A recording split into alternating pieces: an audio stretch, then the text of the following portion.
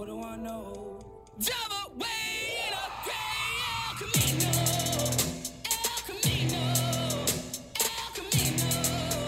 Java way in a gray El Camino. El Camino. El Camino.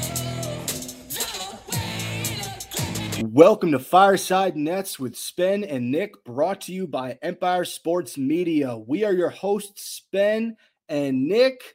And we're about to get to the Brooklyn Nets victory over the Cavaliers. But before we do, you and I played basketball on Saturday in Manhattan with our cousin Ryan in an indoor pickup. We played for about 2 hours, played a total of 5 games. I think we went 3-2.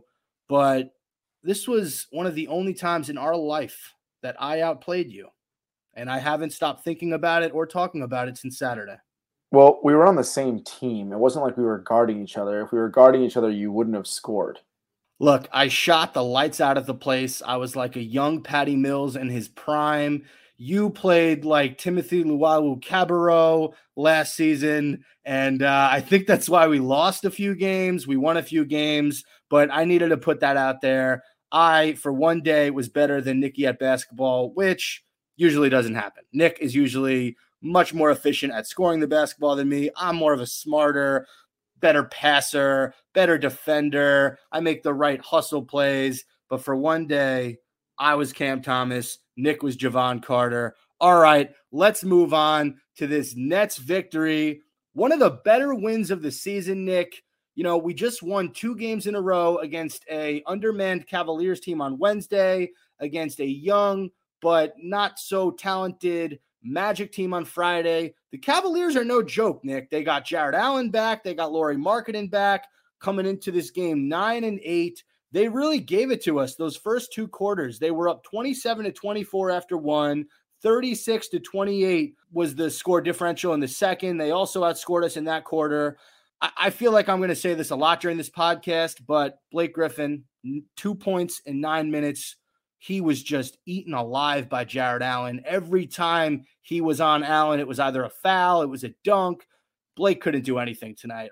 And I think that he might have lost his starting role because at halftime, Steve Nash made the adjustment to start LaMarcus Aldridge with that starting 5 and turned out pretty good. Aldridge in 34 minutes registered his first double-double of the season, 21 points and 11 rebounds.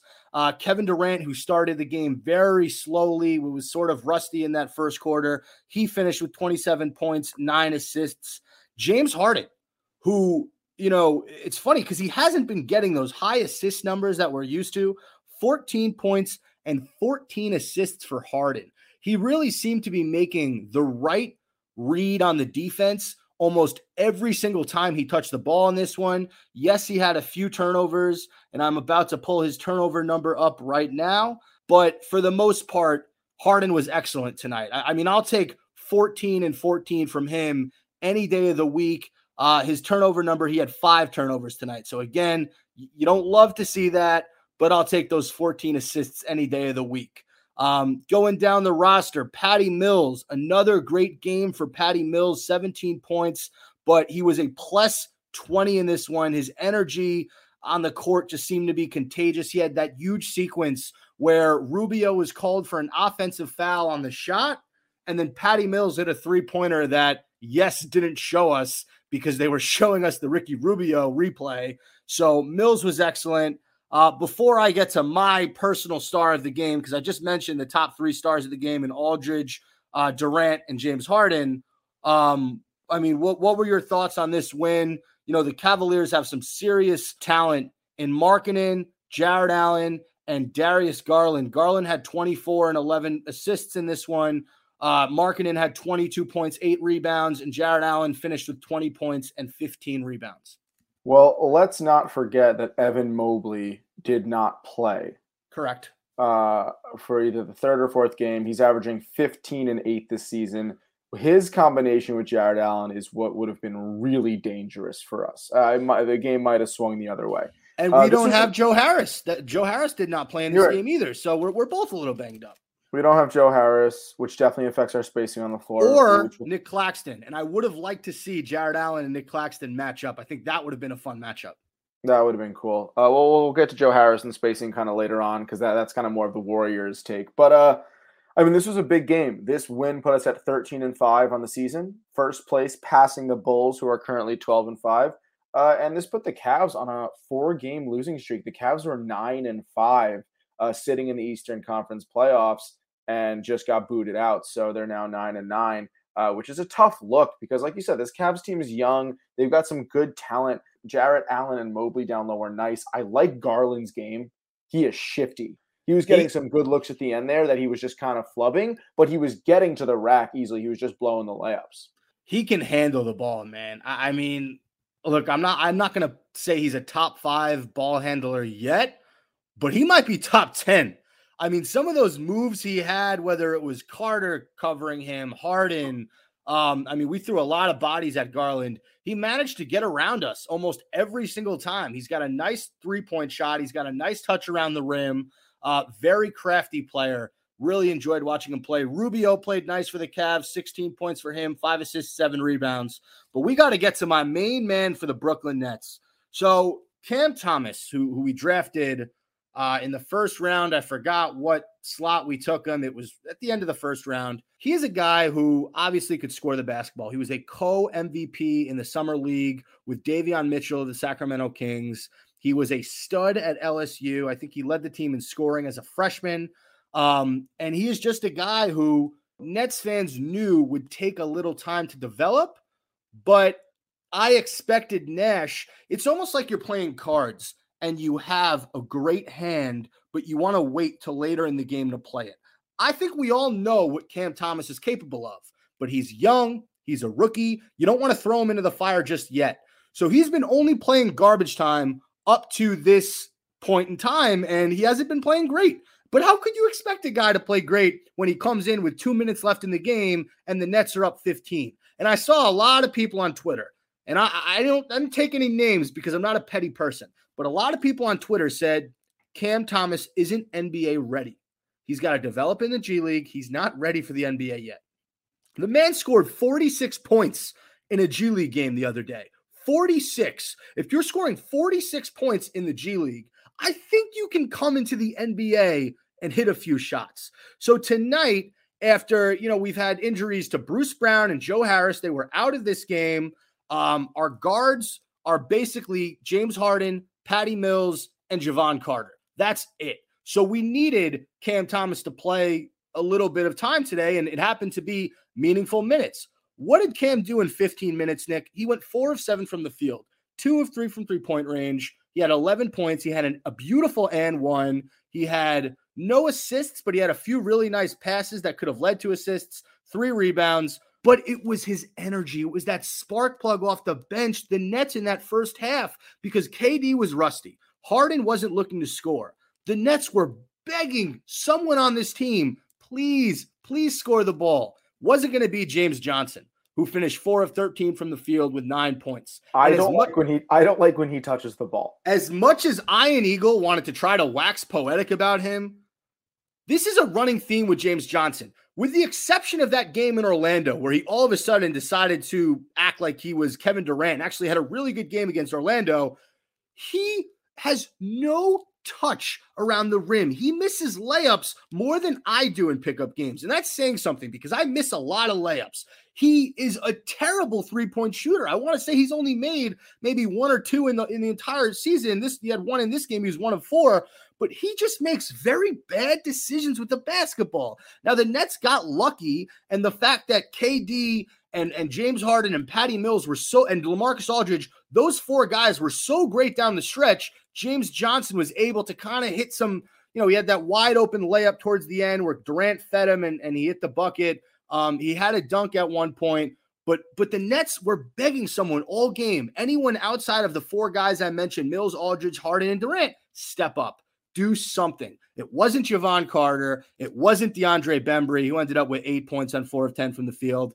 It was Cam Thomas. And he came into the game in that third quarter when it looked bleak for the Nets. And he finished that third quarter beautifully. They ended up beating the Cavs in that third, 32-19. They beat the Cavs in the fourth, 33-30. And that was all she wrote. This was an awesome win against not a top tier Eastern Conference team, but definitely a middle of the pack. I mean, the Cavaliers, once they get Mobley back, could absolutely be in the playoff contention debate come, May, April, whatever. But just an all-around great win. Defensively, they tightened it up. I mean, holding Cleveland to 19 in that third was huge. Obviously, Cleveland went for 30 in the fourth, but you're playing at home. It's going to be tough to hold a team down in the fourth quarter.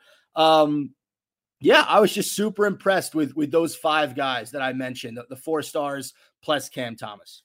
Yeah, we'll get to third quarters later on because we were struggling a couple games coming out of the half hot. So it was nice to see these back-to-back games where we come out in the third quarter strong. Overall, net shot 47%, Cavs 39. 3-pointers, we were 31%. Cavs were about 32%. So shot better than the team. 3-pointers were around the same. We actually had another nice low turnovers, actually sub 10 when our average turnovers is 14. We only had 9 turnovers this game compared to the Cavs 12. So a good one all around. I want to shout out KD because you mentioned KD may not have had the best offensive scoring game. He had 2 plays down the stretch, and this is why KD is such a valuable player. He had that pass to James Johnson to make the lead kind of almost. It was 5 points, right? Yeah. Yeah, with like a minute or 2 left. So he kind of gave them enough to sit comfortable and kind of make the Cavs have to scramble, which eventually led us to a victory. And he had a sick one-handed rebound over Jared Allen with like a minute left. That. So I want to shout out KD doing the things he needs to do to contribute, even when it's not his jump shot. He was selfless tonight once you realized it wasn't really his game scoring-wise, and he hustled his ass off, and that's what it's going to take to win. Our scorers, no ego, just being a team player, doing whatever needs to be done. Real fast, a few questions before we move on. Were you surprised that James Johnson got 29 minutes of action versus Paul Millsap's 10? Well, let's remember Paul Millsap first came back from an injury. Paul Millsap has been a little slower. He is a big body, but I think James Johnson just matched up against this team better. This is a super athletic, super big team. Rebounding was going to be tough from the get-go. Blake Griffin, obviously not in his peak. LaMarcus Aldridge is a great rebounder. But again, you have Jared Allen. You have all these guys flying in. I think Garland's a defensive threat. So I think James Johnson was just a body play. He's also a good, almost like an instigator. He's a good physical guy that kind of incites a little bit of, I don't want to say incites like violence, but he's kind of, he's an enforcer. He's an enforcer. Right. He takes the intensity up a notch. He's physical. He's aggressive. He got a technical. He did get a technical. Look, I'm not going to kill the guy. I mean, he was part of that, final 5 down the stretch, and he did score a key bucket. But, man, he had some plays throughout this game, James Johnson, where you just shook your head and you're like, why is he out there? Whether it was airballing that 3. Okay, he airballed the 3, but he hit his next 3. He did hit the next 3, yeah. The other person I want to talk a little bit about is Jevon Carter. I called you at halftime. He frustrates me so much because, sure, when he's open, he shoots it, and you want to see an NBA player, especially a guard, shoot when they're open from 3, but he's not streaky because streaky guys can get hot. Jevon Carter's never hot. He almost has to go 2 for 6 or 3 for 8 or something around that 20 to 30% from 3-point range. It's insane. He took 6 3-pointers in this game, and I'm telling you, 5 of them were wide open. Yeah, I know. I saw that. And you had a nice Patty Mills moment, just kind of giving him some confidence. Listen, he, especially when Bruce Brown and Joe Harris start, he's going to have to play a role. I like the confidence. He did hit a couple of them. A couple of them were wide open that just left his hands ugly. But listen, what is he going to do? We need people to score besides Durant and Harden. Obviously, we have players like Patty Mills and Aldridge who step up, but we always talk about someone having to fill that role. It was James Johnson against the Magic. He wants to be that guy, and I think Nash gives him permission to fire when he's open. And hey, his shot doesn't look that bad. He seems to be, not hesitating when he takes it. I think, he'll find his rhythm unless we have kind of a Shamet situation where he has a full year of coldness and we dump him. Don't insult Landry Shamet like that. Shamet's having a great. I saw one Suns game. Awesome. He crushed it. My problem with Carter is, and shout out Landry Shamet, former net. My problem with Carter is I think he's not a bad mid-range jump shooter. Like, I like the way his shot looks, but I feel like when he shoots threes, it's the same sort of rhythm and flow that you would see from him shooting a mid-range jumper. And to me, those two things are different. You shoot a 3 slightly different than you shoot a mid-range jumper. But All right, that's you can't have one good pickup game and think you're good at shooting. All right, so the last thing I'll say about the Cavs game before we move on. Well, I'm is, not. I wanted to talk Blake a little bit, but yeah. Oh, well, the last thing I was going to say is why did they sit Kevin Love at the end of the fourth quarter? He was actually shooting the ball well and rebounding the ball really well. He finished with 12 and 8, and they opted to put Dean Wade in. And I didn't stutter. It's not D Wade. It's Dean Wade. He is a lot worse than Dwayne. I don't really know his background. I mean, I'll look it up. Dean Wade. Look, I have no idea. 25-year-old guy out of Kansas State University. He's averaging 5 points a game and 4 rebounds this year. It just seemed like Kevin Love had one game where he was actually finding his stroke a little bit. He had a nice deep three, and then they kind of put him out. And listen, we are a small team. Kevin Love could have had an impact of stretching the floor as a big, but then also crashing boards. So I just didn't think that was a great move for the Cavs part, but that's just me. We don't know if Kevin Love has a minutes restriction coming back off injury. Dean Wade's a younger guy. Maybe he matches up with Kevin Durant a little bit better than Kevin Love. I don't know the reason, but I'm not going to lose sleep over why Dean Wade played over Kevin Love. I brought it up earlier. We're going to talk about Blake Griffin later in the show as well, but this was a really sort of, in my opinion, changing of the tides at the center position. Once Aldridge started that third quarter and the Nets offense clicked pretty quickly, I am not sure if Blake will be the starting center moving forward. They asked Steve Nash about it after the game. They said, are you considering starting LaMarcus over Blake moving forward? And Nash gave a half-assed coach's answer. Oh, everything's on the table. We're going to talk long and hard. We consider everything, whatever the case. But it's clear to me, and I think it's clear to every Nets fan, that one of these guys, I'll bet he's older, is still a top-tier scoring talent in LaMarcus Aldridge, going 10 of 14 for 21, whereas one guy has not just struggled to find his shot, Nick. He has no touch whatsoever from the outside. He gets pushed around by centers that are bigger than him. And, you go back his stat lines to the last few games, he can't break 10 points. It's like a miracle if he scores more than 10. And the worst part about it all is he can't really rebound the ball either. Half of his rebounds, he's tipping it to Harden or Durant. He's getting boxed out by guys that are bigger and smaller than him. He's picking up these ticky-tack fouls. Look, Nash can totally rearrange Blake Griffin's role, and I think coming off the bench, he can have an impact. But right now, he should not be the starting center for this team moving forward. Tell me I'm wrong. I'll say two things. I agree. Really, right now, his only saving grace is taking charges, which is a cool attribute. He's been a league leader in charges taken. That's a blue collar boys.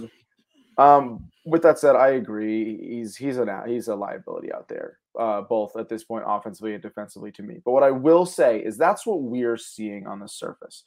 When I was 12 years old, Jason Collins was on the New Jersey Nets, and he averaged about 2 points a game and 2 rebounds a game, yet he was the starting center. And I emailed Rod Thorne, who at the time was the general manager of the New Jersey Nets. I said, listen, I'm a diehard Nets fan. Jason Collins is not putting up good numbers. Why is he in the lineup?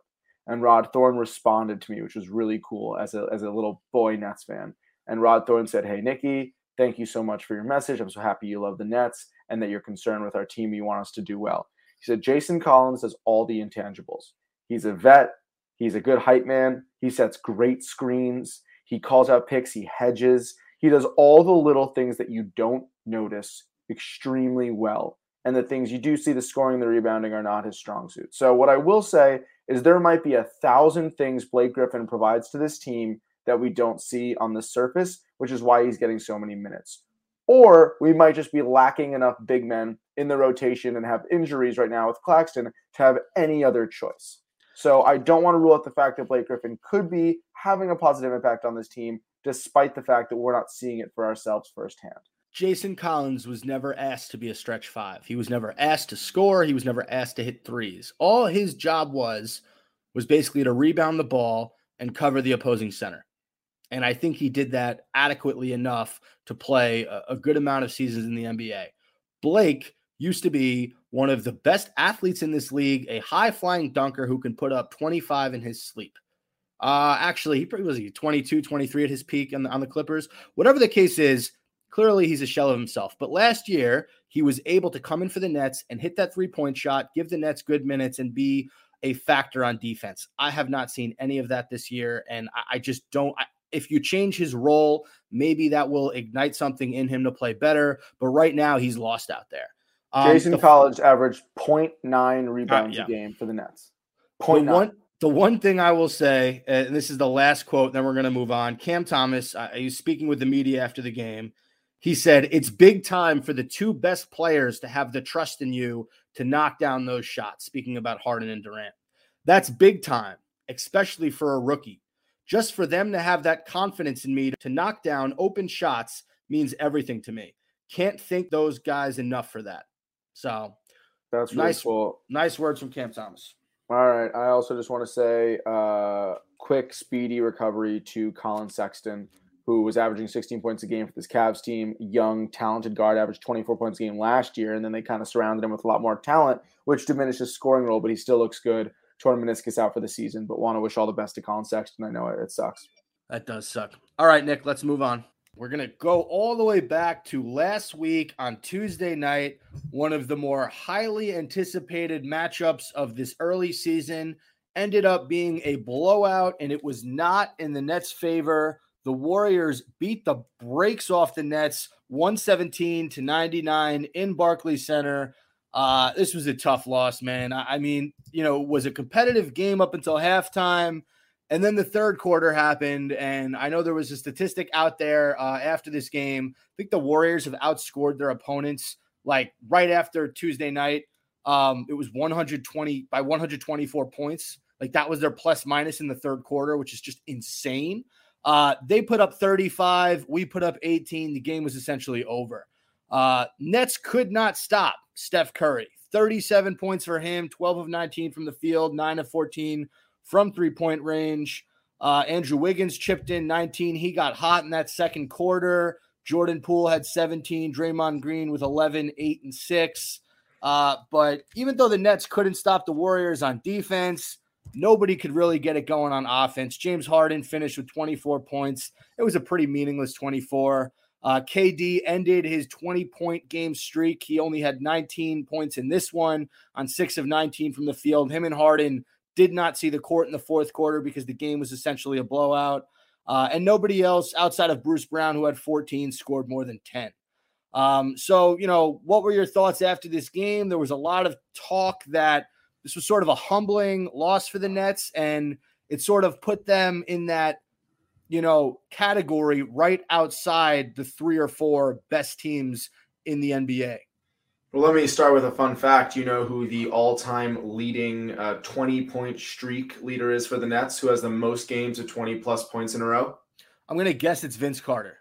Correct. I believe the number is 23 20-point games in a row for Vince Carter. Kevin Durant didn't really come close to that number, but just a cool Nets fact for you there. Listen, I hate to say this, but the moral of the story is the Warriors right now are a better team than the Nets are. And I don't mean talent-wise. I don't mean athleticism-wise. I literally mean chemistry-wise. Well, I would say athleticism-wise, they are better than the Nets because the Nets are one of the – yes, Jonathan Kuminga, the guy they drafted, is an insane athlete. Iguodala is still athletic. Andrew Wiggins. You want to talk about Gary Payton II? He's dunking on motherfuckers every single game.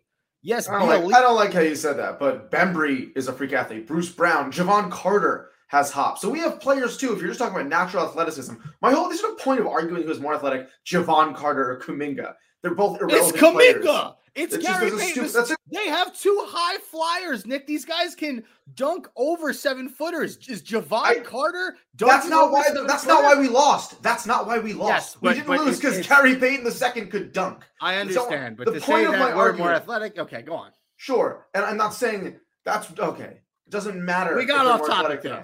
It doesn't matter. The point being they're a better team than we are.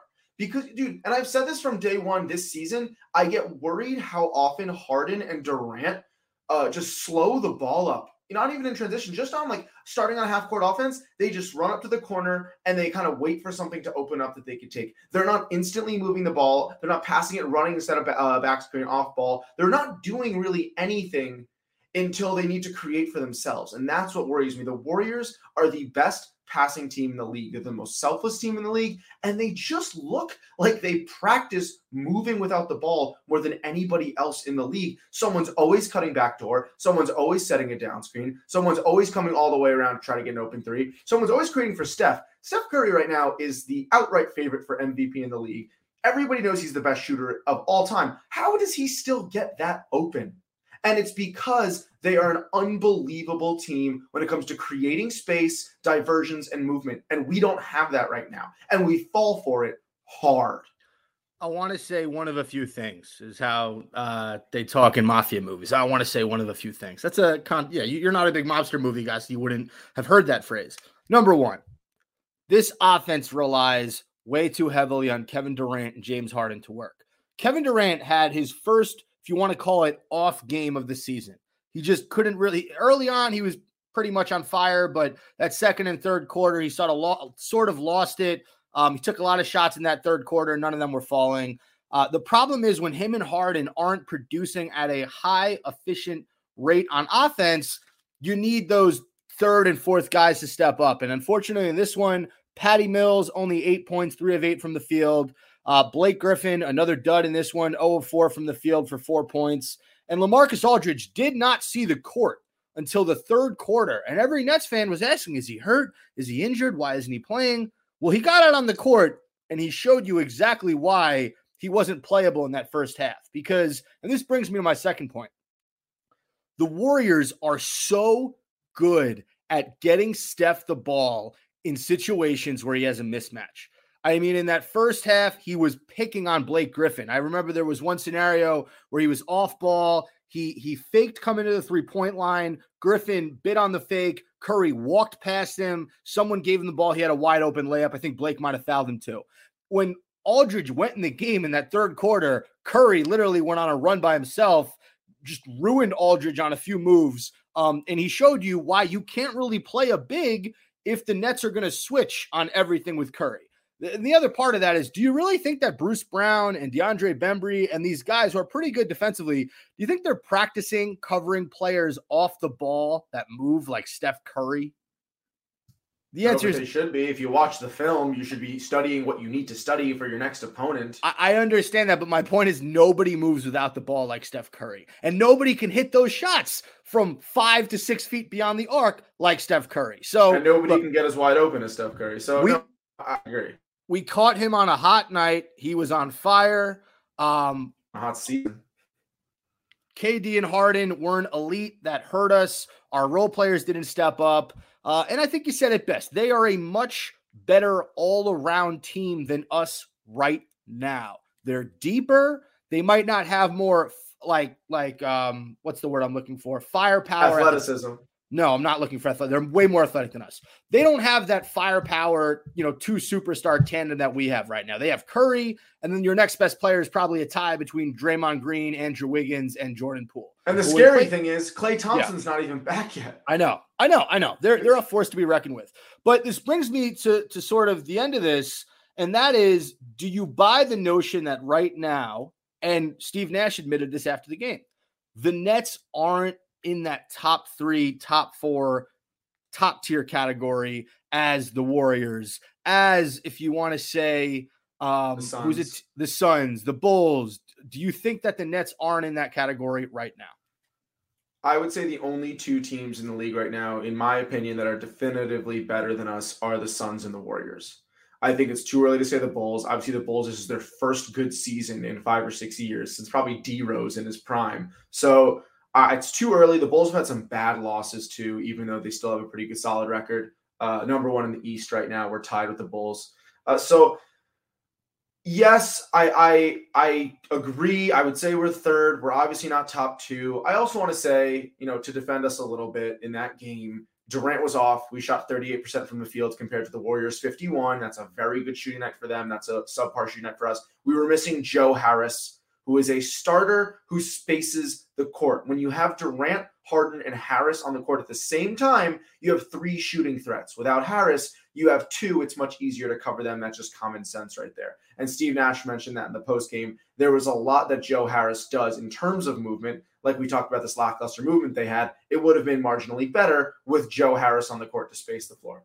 The other thing I'll say is, and this is, I don't know if this was a Nash thing, if this was a predetermined game plan, but Aldridge played 9 minutes. He didn't come into the game into the third quarter. Right. And we talked about, I mentioned this, and I said earlier, like maybe 3 minutes ago, that it's because the matchup made no sense for him. Why? I don't. It didn't make sense for Blake either, because the Nets switch on everything. So Aldridge was caught having to cover Steph Curry a few times. The Warriors started Kayvon Looney, so it made sense for Blake to be out there. But he only played 15 minutes in this game. Most of the time, they used, that's what I'm saying. I can see that, but again, can you make the argument that Aldridge would have a mismatch at No, he's center? Okay, I wasn't even thinking that. I was just thinking our team was getting beat anyway. Right. So the only way to fight firepower is with firepower. Aldridge at that time would have been our third best scorer after Harden and Durant. If he could put the ball in the basket, why not put him in there? We were giving up so many points anyway. I don't think the difference between Griffin and Aldridge would have been marginally different on defense, but the difference between them on offense would have been drastic, because as we've seen, Griffin can't contribute on offense this season whatsoever. Right. Look, hindsight's 2020. You can go back and say we should have did this, should have did that. We did put in Aldridge eventually. I think it was still a game in that third quarter. He just wasn't able to really do anything. The other thing I'll say about the Warriors, they're so freaking deep, Nick, that you forget that Otto Porter Jr. is on this team. Like, they're that deep. Bielitsa comes off the bench. Iguodala, Kuminga, Damian Lee comes off the bench. Moses Moody, Gary Payton II, Juan Toscano Anderson. They just have such a deep lineup. And when Clay comes back, they're going to be a force to be reckoned with. The final thing I want to take away from this game, this isn't really about the basketball that was being played on the court. This is more about the fans. You heard there were a lot of Warriors fans in attendance, and when he was going off, there were some MVP chants in Barclays Arena for Steph Curry. This caused Stephen A. Smith to freak out the next day on First Take, say that Kevin Durant will regret his decision. He should be upset with Kyrie Irving. He should be upset he ever even chose to go to Brooklyn. Did you think that this was a serious detriment to our fan base, or was this just an opportunity where Steph's going off? You know, the Warriors are a nationally recognized, beloved team. Sure, there's some people from San Francisco in the mix, but I'm sure there are people in the New York tri-state area who are diehard Warriors fans. Did you think that this was blasphemous? Or like, No. you know, anything negative towards Nets fans, or this was just something that happened? No, I mean, listen, like you said, the Warriors are their beloved team. Steph is the most liked basketball player in the world. He went to Davidson College and ended up being the best NBA shooter of all time. He is a small, somewhat scrawny guy that might be the most crafty, fun to watch player in the history of basketball. With that said, if the Nets were crushing and Durant had dropped 40, they would have done MVP chants for Durant. They were just playing with the game at hand. Curry looked incredible. Yes, I'm a Nets fan. I enjoyed watching Curry drain it from 40 feet out. It's cool. It's fun. If you like basketball, you like Steph Curry. I'm not worried about this. Stephen A. says a lot of BS. I don't think anybody should be worried about it. Again, it was the way the game played out. I think if Durant was playing just as well, if not better, and the Nets were crushing, you would have heard a different story in the arena. Not a big deal. And I just want to point out that early in the game, when Durant was playing pretty well, the Brooklyn Brigade did get a Kevin Durant MVP chant going. It happened before the Steph Curry MVP chant started. So I want to point that out. Shout out to Brooklyn Brigade. They're one of the biggest groups of Nets fans at these games. They're loud. Yes, Network loves them, and we all support them because they are the biggest Nets fan group at Barclays Arena during most home games. All right, we move on. So we had a back-to-back. The next night, we played the Cleveland Cavaliers in Barclays Arena. We were able to beat the Cavs 109-99. This game was a lot closer than it should have been. I mean, we pretty much dominated the first half. Cleveland torched us in the third quarter. The second night in a row, we got smoked in the third quarter. They put up 32. We put up 19. We were able to hold on for the 109-99 victory. But this was a Cavs team, Nick. They were playing without Jared Allen, without Evan Mobley. No Colin Sexton, no Lauri Markkanen. They had Rubio put up 25 on us, and I was freaking out because most of this game, Rubio outplayed James Harden until the very end when Harden pretty much went off in that fourth quarter. Darius Garland had 24 points. I like his game a lot. You got 11 points from Dean Wade, Kevin Love, and C.D. Osman all gave you 11. Cavs, I mean, for an under manned team, the Cavs played the Nets very tightly, and Kevin Durant played in this game. James Harden played in this game. 23 for KD, 27 for Harden. Harden had 10 rebounds and 7 assists. Look, you're happy we got the win. It was ugly. LaMarcus Aldridge came in off the bench, had 24 points on 11 of 19 from the field. Patty Mills, also a big game, 21 points for Patty Mills, 7 of 14 from the field, 6 of 12 from three-point land. But nobody other than those 4 guys had more than 10 points. I mean, you're happy that Aldridge and Mills stepped up, but what were your main takeaways from this win, Nick? Well, first off, I got to give a shout out to Ricky Rubio, who has never been a scoring player. He's always been a pass-first point guard. I think he's shot sub 40 in his career as a shooter, and now he's having the season of his life. He just looks so smooth on offense, and he's only 31. Can you believe that? He's been in the league since 2011. I think he turned pro in Spain when he was 14. So shout out to Ricky Rubio for somehow, as a 31-year-old, 10 years into the league, becoming a knockdown shooter and just adding to his game. So good for Rubio. He's a likable guy. Just to me, I was enjoying this game. I know we only won by 10. I know we broke down in the third quarter. But whenever we needed a spark, we gave it to Durant, Harden, or Aldridge, and we had a spark. It was kind of an ugly game to watch. Again, the Cavs they were missing their 2 best big men, arguably their 2 best players. They're kind of their twin towers down low. But I do actually think the Cavs are solid this year. They were 9-6. They're now 9-8. They went on a 2-game losing streak. But again, never really out of control. This one just seemed a little closer. My only concern, my only takeaway, because this game doesn't need to be talked about too much, is the third quarter thing does scare me, because that's not just hey, we get cold sometimes. That means we're not coming out of halftime motivated. Okay. And that's such a major part of a sports game, no matter what your sport is. You watched NFL Sunday yesterday. Same thing happened with the Titans. Titans were down to the worst team, arguably in the league, the Texans. Sorry, this is Sunday, so 2 days ago. And they literally had one opportunity in the third quarter to start it hot, and they still came out soft, still came out and blew it. So I think mentality is something for you as a second half team. Yes, we close in the fourth quarter. Yes, we finish games more so than we have not this season. We've closed out important games. But the third quarter, what I want to know what's going on in that Nets locker room at halftime. Is Durant grabbing his players? Is Harden making a speech? Are the veterans like Mills and Aldridge and Griffin getting those young guys rallied up to come back and win the game? I'm just a little worried that they're too stoic, or they're too quiet, or no one's really rallying the troops at halftime. That's the only thing I think about in the third quarter when you start out slow. Yeah, it's not ideal. You don't want to come out of the third quarter and let up 32 and only put up 19. I mean, the Nets put up 31 in the first, 31 in the second, and 19 in the third. So what changed, right? Blake Griffin, another dud. I mean, this is becoming a pattern. 2 points for him, 1 of 5 from the field in 18 minutes. Look, I love the fact that he's the leader of the Blue Collar Boys Club. I love the fact that he draws charges. He plays defense. He gets on the floor. He goes after loose balls. I mean, from an energy standpoint, he's everything you want in a player. But his athleticism is not what it once was when he was younger. That's just a fact. He can still dunk the ball, but he isn't a dominating force on the offensive end. He's a shell of himself on the offensive end. I think it's safe to say. He's not that good on defense to make up for his offensive woes. And it's starting to look a little troublesome for him. He has not hit virtually any three-pointers this year. If you look at his three-point percentage, it's disgustingly bad. It's like, I think it's less than 20%. You can fact check me on that. But that's just been hard for me to watch. This is a guy I love. This is a guy I really want to see succeed. But when he's putting up, 2 points, 4 points, he's your starting center. His field goal percentage is like around 30%, which is not what you want to see for your center. None of that's good. But my big takeaway from this game is you have 4 legitimate options to score the ball. Obviously, you know about KD and Harden, but Patty Mills has been playing a lot better as of late. He's consistently getting you, around 16 to 20 points a night. And Aldridge off the bench has been great. So those are my takeaways from this game. We can move on to the Friday night matchup.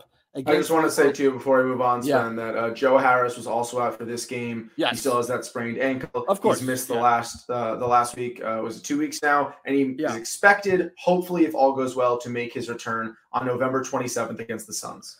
And the Nets didn't have Millsap in that one. Millsap's been out for a few games. And they don't have Claxton. I mean, Claxton should be back. There's been some stuff that's come out about him that he's been recovering from a non-COVID related illness, and he's just got to get his body weight back up and his strength back up. But yeah, it's not like the Nets are at full strength. They're not, but they should still beat a Cavs team by more than 10 when the Cavs don't have 4 out of their top 6 players. All right. We move on to the Friday night game against the Orlando Magic. The Nets won this one 115 to 113. The Magic were coming off against a huge win over the Knicks, so they were motivated. They wanted to come into Barclays and beat us.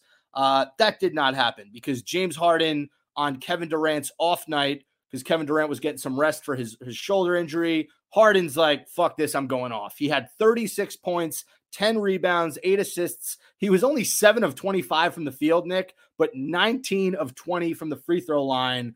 20 free throws for Harden means that he's being aggressive, means that the refs are finally giving him his due, and it means that the Nets are probably going to win some ball games if he's getting to the line that often. So excellent performance from him. Patty Mills, 22 points, another huge game for him. Aldridge, 15 points, but he basically closed this game out. I mean, the Nets went to Aldridge down the stretch when it was a close game. Harden, I love Harden, but he tries to end these games with his step back 3. And you just want to see a better shot than that. I know that's his signature shot, but he was missing it down the stretch. So what the Nets do, they went to their big man in the post, and Aldridge had some adult moves where he just fucking put it over some of these Magic players' heads, scored a few buckets down the stretch. 15 points for him. 15 points for LaMarcus Aldridge. James Johnson, Nick. I want to get to this man because I have been killing this dude on Twitter. Unfortunately, because of the injuries, because of Durant resting, Johnson has been getting time as of late. And before this game, he has done nothing with it. I mean, I think it was against the Cavs. If you look at his stats, he was 0 for 3 from the field. He missed 3 point-blank layups, one of them being a dunk. He has been nothing short of the worst player on this team coming into tonight. Javon Carter's outperformed him. DeAndre Bembry's outperformed him. Anyone on this Nets bench who has gotten time, with the exception of the rookies, have outperformed James Johnson. Well, he showed up in this game, Nick. 8 of 11 from the field. 10 rebounds, 17 points. You just love to see it from a guy who's really struggled mightily. And a lot of Nets fans were not sure why he was brought here. But Kevin Durant's out. Everyone has to step up. I really like this win, Nick. This is a tough Magic team. Suggs had a really good game. They scored 41 points in the first quarter to the Nets 25. This looked like one that can get away from the Nets early, but they stuck to the game plan. They stayed true to who they are. They went to Harden. They went to Aldridge. They went to Mills. Mills hit some huge shots. I believe it was that third quarter when the Nets put up 37 to the Magic's 21. And you got the W, Nick. I like this win, even though it was closer. I like this win a lot more than the Cavs win, because collectively they came together and they made the winning plays down the stretch in a tight matchup with a Magic team that wanted to win this one really badly.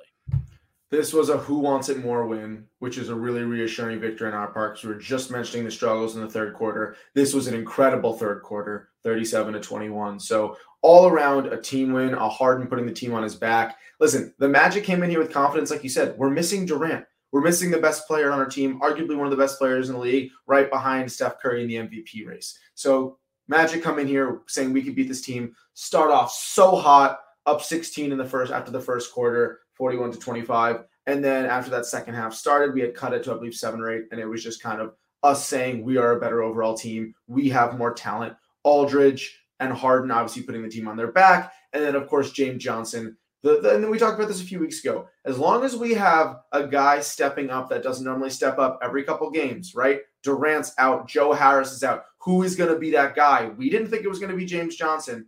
He said, you know what? Let me do my part. Let me be the X factor that helps us push past this Orlando Magic team that was scrappy, not doing great on the season, obviously, on the bottom of the Eastern standings. But again, this is the NBA. You miss 1 or 2 good players, another team's going to step up and think they can take it from you. So good win. That was a 3-game win streak there. Or was that 2? Cavs and Magic. And then going on Cavs again. Okay. We're not going to say that part. Yeah. No, this was a solid team victory. Like you said, the Nets had guys who stepped up, who don't normally step up, and James Johnson, Javon Carter had 2 threes in this game. Blake and Bruce Brown had combined 12 points, 6 each. DeAndre Bembry was 7 points in 41 minutes, but the 36 from Harden, the 22 from Mills, the 17 from James Johnson, and the 15 from Aldridge, those were all great numbers. I also want to say, just before we get off the Magic, that this was an 11 turnover game for us, which is actually below our average of about 14 a game, sometimes even higher when we have pretty awful games where we hit the 18 to 20 turnover range. So 11 turnovers for us, especially with a guy like Harden who struggles at times making too risky of a pass or too risky of a play. That's a good sign that they were able to actually keep it on the DL.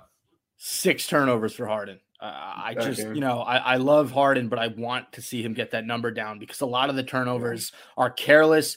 I feel like he gets his pocket picked once a game. Someone just comes up from behind and steals the ball from him. I feel like on a nightly basis.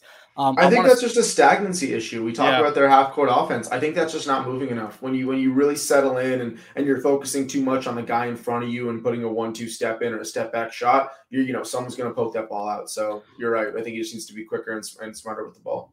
Very funny to see the Wagner brothers playing together. Franz and Mo Wagner. Aldridge dominated both of them down the stretch. I think most of the shots he hit in crunch time were over a Wagner. So that was good to see. Both Michigan alum, right? Yes, sir. We're going to move on, Nick. We're going to talk a little bit non-Nets basketball. There was a wild sort of skirmish in the NBA on, was it Sunday? With football happening, it kind of got lost in the shuffle, but Isaiah Stewart and LeBron James got after it in one of the most bizarre scenarios I think I've ever seen on an NBA court. So, it was a free throw. I think the shot was made.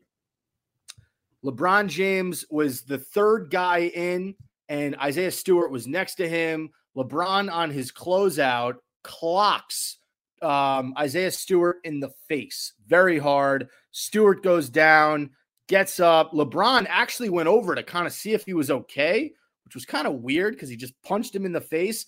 I guess he wanted to make it look like an accident. A lot of people think it was on purpose. I personally don't know. I'm not going to try to get into the mind of LeBron James, but he comes over to Stewart, tries to see if he's okay. Stewart gets up, immediately gets in LeBron's face. Did not throw a punch, but he was like, what the fuck?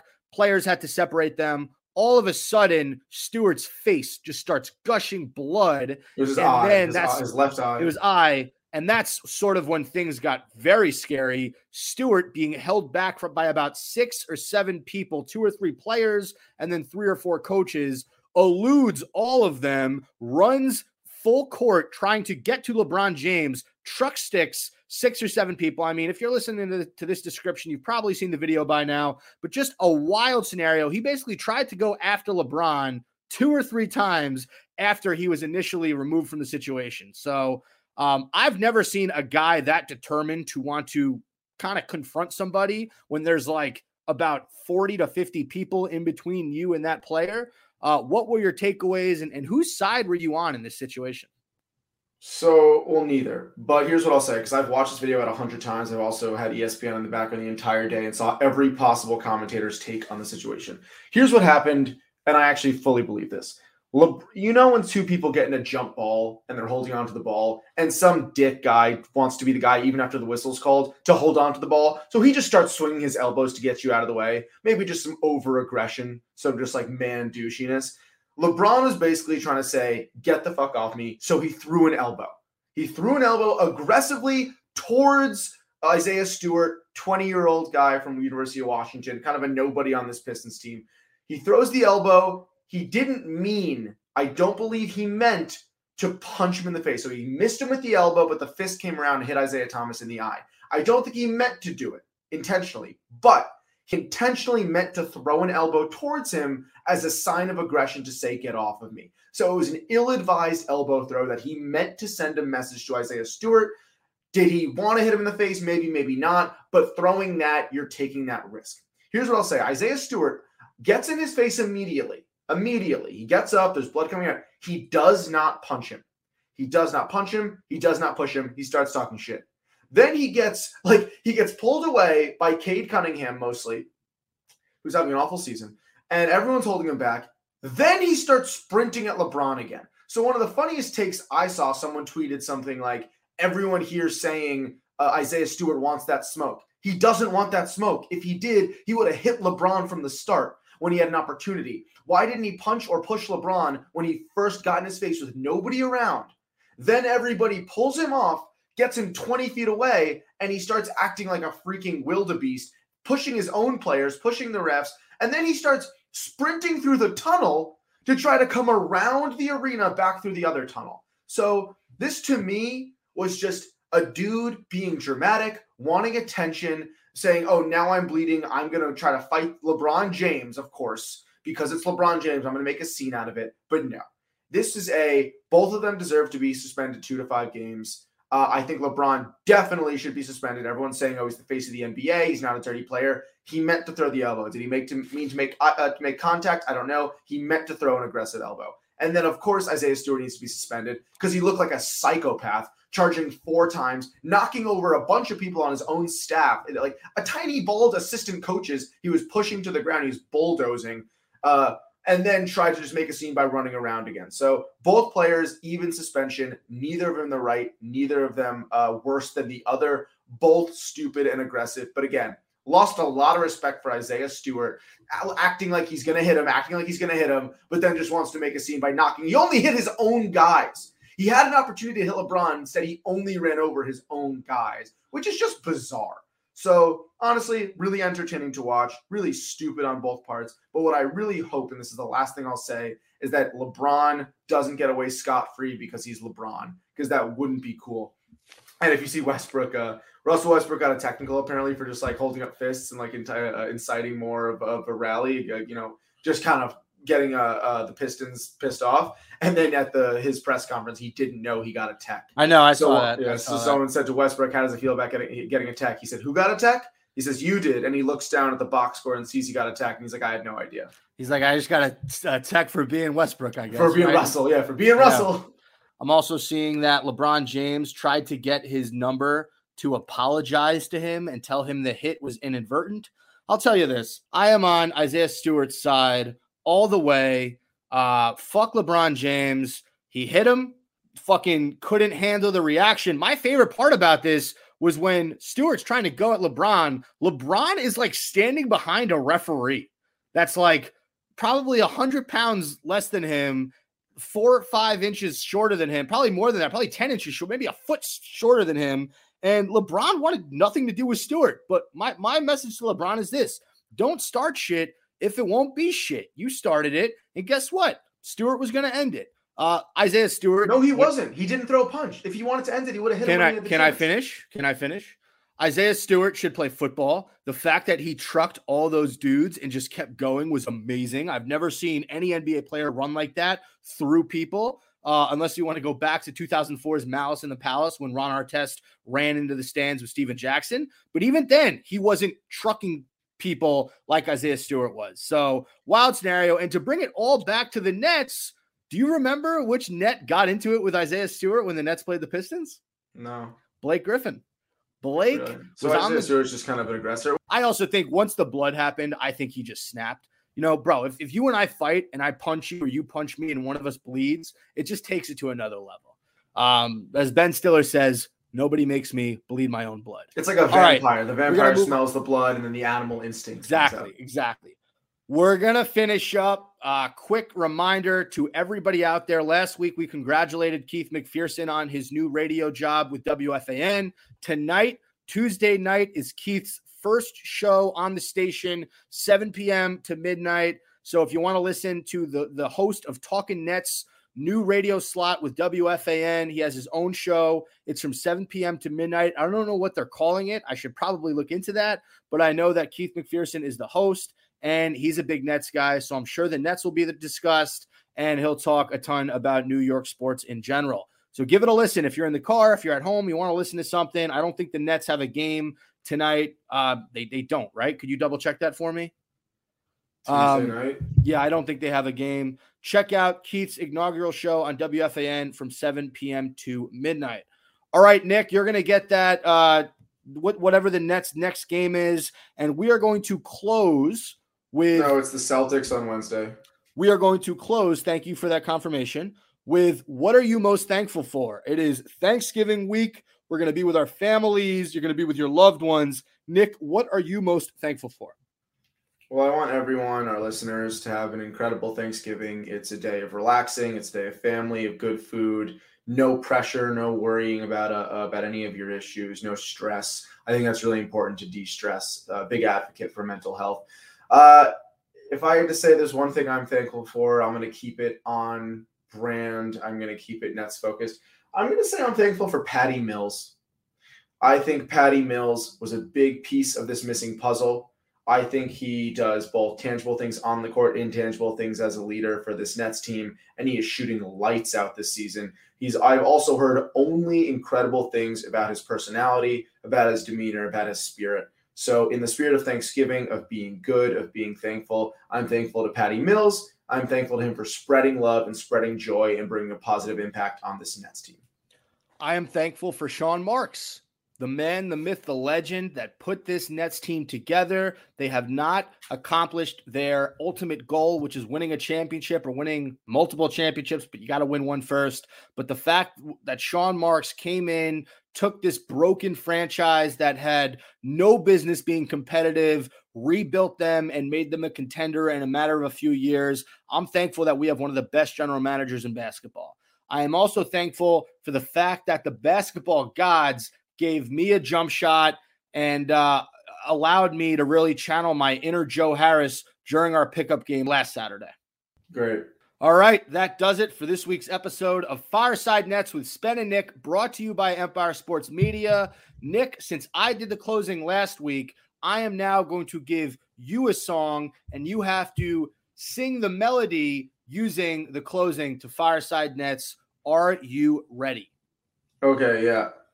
All right, we're going to do Where is the Love by the Black Eyed Peas. Catch you on the fireside. Catch you on the